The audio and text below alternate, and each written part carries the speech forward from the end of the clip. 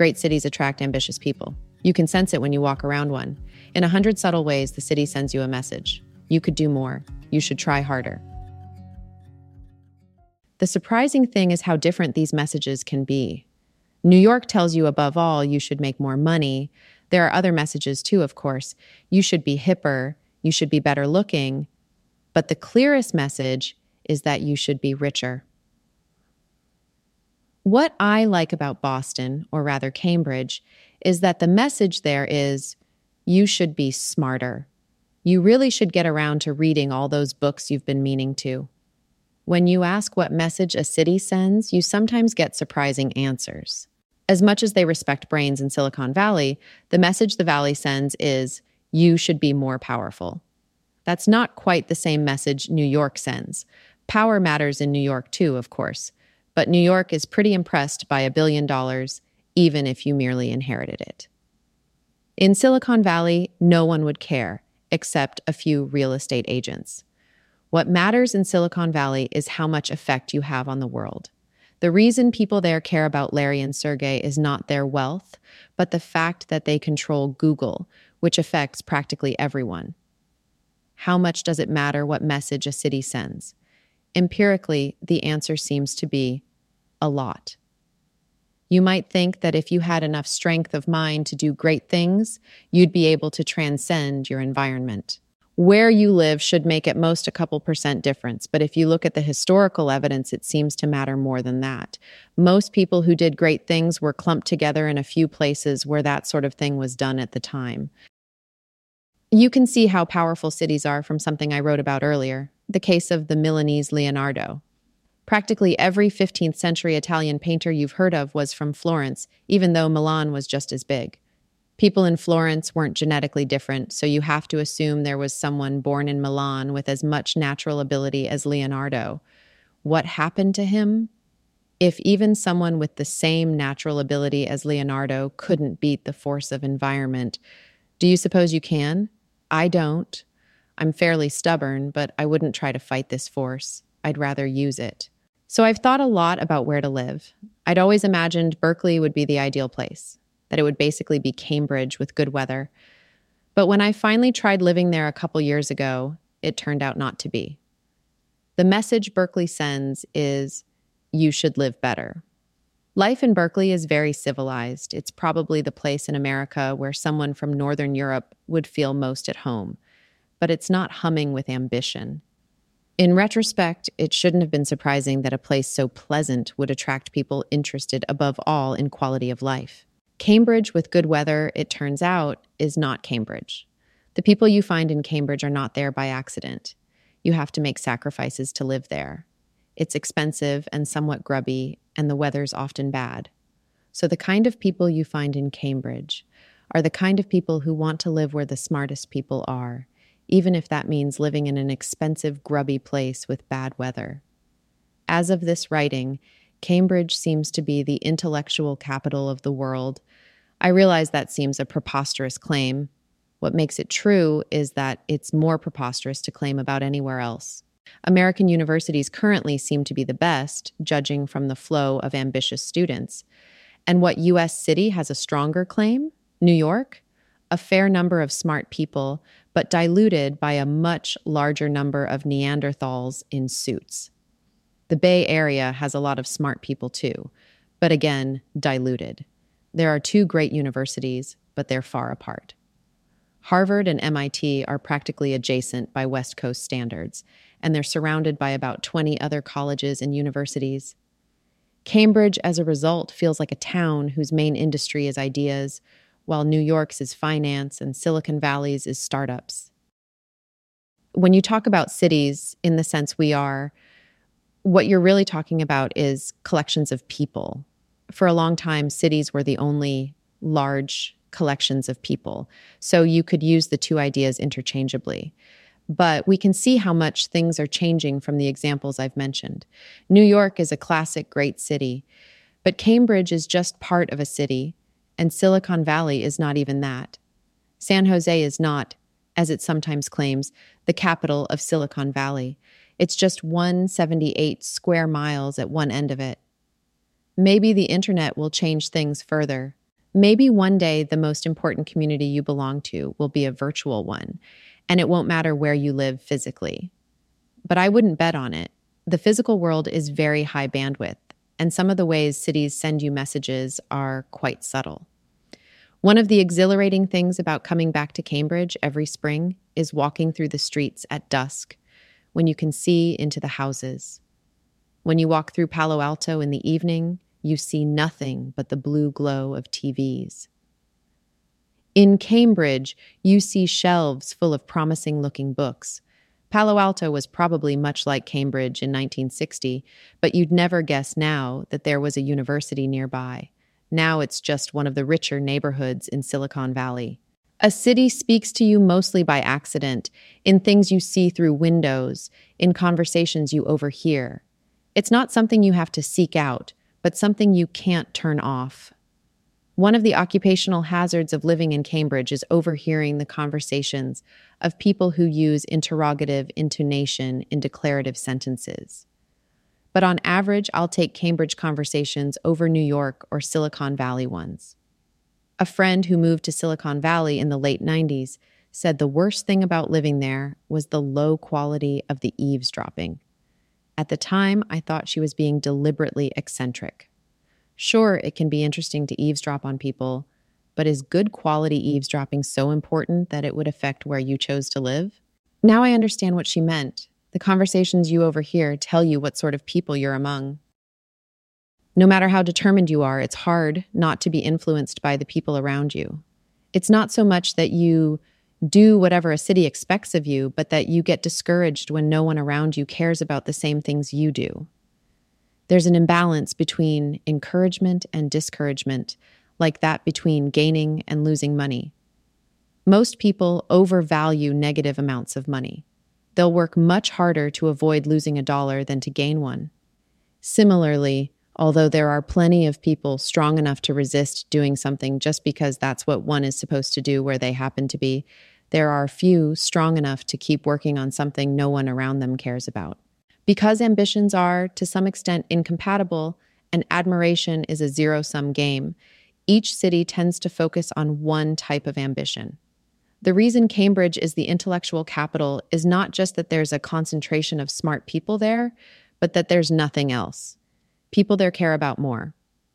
Professors in New York and the Bay Area are second-class citizens, till they start hedge funds or startups, respectively. This suggests an answer to a question people in New York have wondered about since the bubble, whether New York could grow into a startup hub to rival Silicon Valley. One reason that's unlikely is that someone starting a startup in New York would feel like a second-class citizen.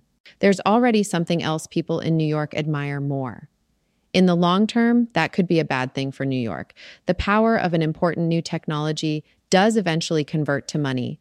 So by caring more about money and less about power than Silicon Valley, New York is recognizing the same thing, but slower. And in fact, it has been losing to Silicon Valley at its own game. The ratio of New York to California residents in the Forbes 400 has decreased from 1.45, 81.56. When the list was first published in 1982 to 0.83, 73.88 in 2007. Not all cities send a message. Only those that are centers for some type of ambition do. And it can be hard to tell exactly what message a city sends without living there. I understand the messages of New York, Cambridge, and Silicon Valley because I've lived for several years in each of them. DC and LA seem to send messages too, but I haven't spent long enough in either to say for sure what they are. The big thing in LA seems to be fame. There's an A list of people who are most in demand right now, and what's most admired is to be on it, or friends with those who are. Beneath that, the message is much like New York's, though perhaps with more emphasis on physical attractiveness. In DC, the message seems to be that the most important thing is who you know. You want to be an insider. In practice, this seems to work much as in LA. There's an A list and you want to be on it or close to those who are. The only difference is how the A list is selected, and even that is not that different. At the moment, San Francisco's message seems to be the same as Berkeley's. You should live better. But this will change if enough startups choose SF over the Valley. During the bubble, that was a predictor of failure. a self-indulgent choice like buying expensive office furniture. Even now, I'm suspicious when startups choose SF. But if enough good ones do, it stops being a self-indulgent choice, because the center of gravity of Silicon Valley will shift there. I haven't found anything like Cambridge for intellectual ambition. Oxford and Cambridge, England, feel like Ithaca or Hanover. The message is there, but not as strong. Paris was once a great intellectual center. If you went there in 1300, it might have sent the message Cambridge does now. But I tried living there for a bit last year, and the ambitions of the inhabitants are not intellectual ones. The message Paris sends now is, do things with style. I liked that, actually. Paris is the only city I've lived in where people genuinely cared about art. In America, only a few rich people buy original art, and even the more sophisticated ones rarely get past judging it by the brand name of the artist. But looking through windows at dusk in Paris, you can see that people there actually care what paintings look like. Visually, Paris has the best eavesdropping I know. There's one more message I've heard from cities. In London, you can still barely hear the message that one should be more aristocratic. If you listen for it, you can also hear it in Paris, New York, and Boston. But this message is everywhere very faint. It would have been strong 100 years ago, but now I probably wouldn't have picked it up at all if I hadn't deliberately tuned into that wavelength to see if there was any signal left. So far, the complete list of messages I've picked up from cities is wealth, style, hipness, physical attractiveness, fame, political power, economic power, intelligence, social class, and quality of life. My immediate reaction to this list is that it makes me slightly queasy. I'd always considered ambition a good thing, but I realize now that was because I'd always implicitly understood it to mean ambition in the areas I cared about. When you list everything ambitious people are ambitious about, it's not so pretty. On closer examination, I see a couple things on the list that are surprising in the light of history. For example, physical attractiveness wouldn't have been there 100 years ago, though it might have been 2,400 years ago. It has always mattered for women, but in the late 20th century, it seems to have started to matter for men as well. I'm not sure why, probably some combination of the increasing power of women, the increasing influence of actors as models, and the fact that so many people work in offices now. You can't show off by wearing clothes too fancy to wear in a factory, so you have to show off with your body instead. Hipness is another thing you wouldn't have seen on the list 100 years ago, or wouldn't you? What it means is to know what's what. So maybe it has simply replaced the component of social class that consisted of being au fait.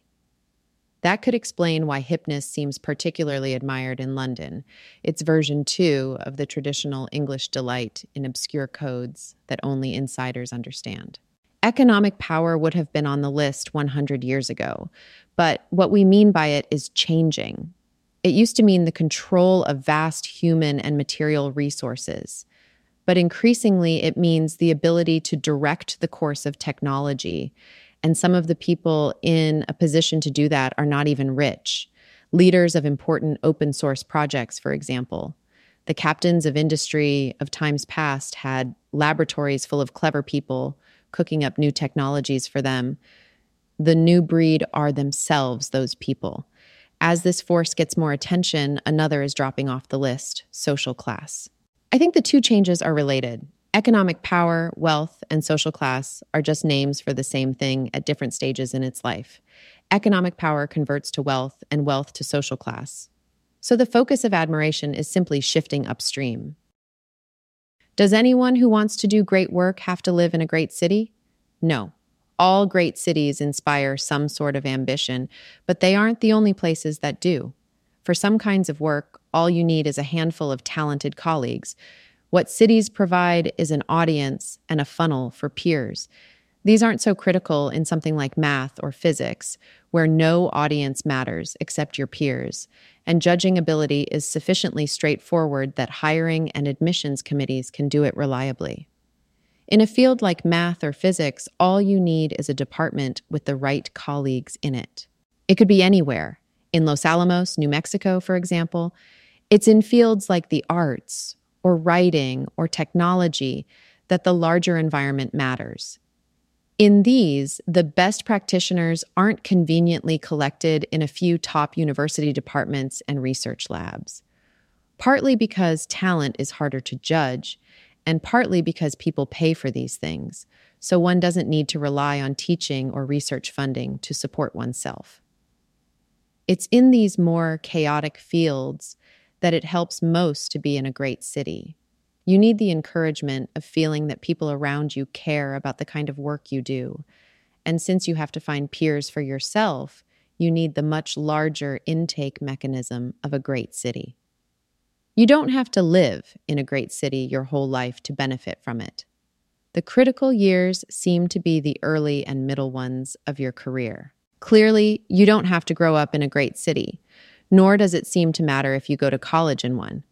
To most college students, a world of a few thousand people seems big enough. Plus, in college, you don't yet have to face the hardest kind of work, discovering new problems to solve. It's when you move on to the next and much harder step that it helps most to be in a place where you can find peers and encouragement. You seem to be able to leave, if you want, once you've found both. The Impressionists show the typical pattern. They were born all over France. Pissarro was born in the Caribbean and died all over France, but what defined them were the years they spent together in Paris. Unless you're sure what you want to do and where the leading center for it is, your best bet is probably to try living in several places when you're young. You can never tell what message a city sends till you live there, or even whether it still sends one. Often your information will be wrong. I tried living in Florence when I was 25, thinking it would be an art center, but it turned out I was 450 years too late. Even when a city is still a live center of ambition, you won't know for sure whether its message will resonate with you till you hear it. When I moved to New York, I was very excited at first. It's an exciting place. So it took me quite a while to realize I just wasn't like the people there. I kept searching for the Cambridge of New York. It turned out it was way, way uptown, an hour uptown by air. Some people know at 16 what sort of work they're going to do. But in most ambitious kids, ambition seems to precede anything specific to be ambitious about. They know they want to do something great. They just haven't decided yet whether they're going to be a rock star or a brain surgeon. There's nothing wrong with that. But it means if you have this most common type of ambition, you'll probably have to figure out where to live by trial and error. You'll probably have to find the city where you feel at home to know what sort of ambition you have.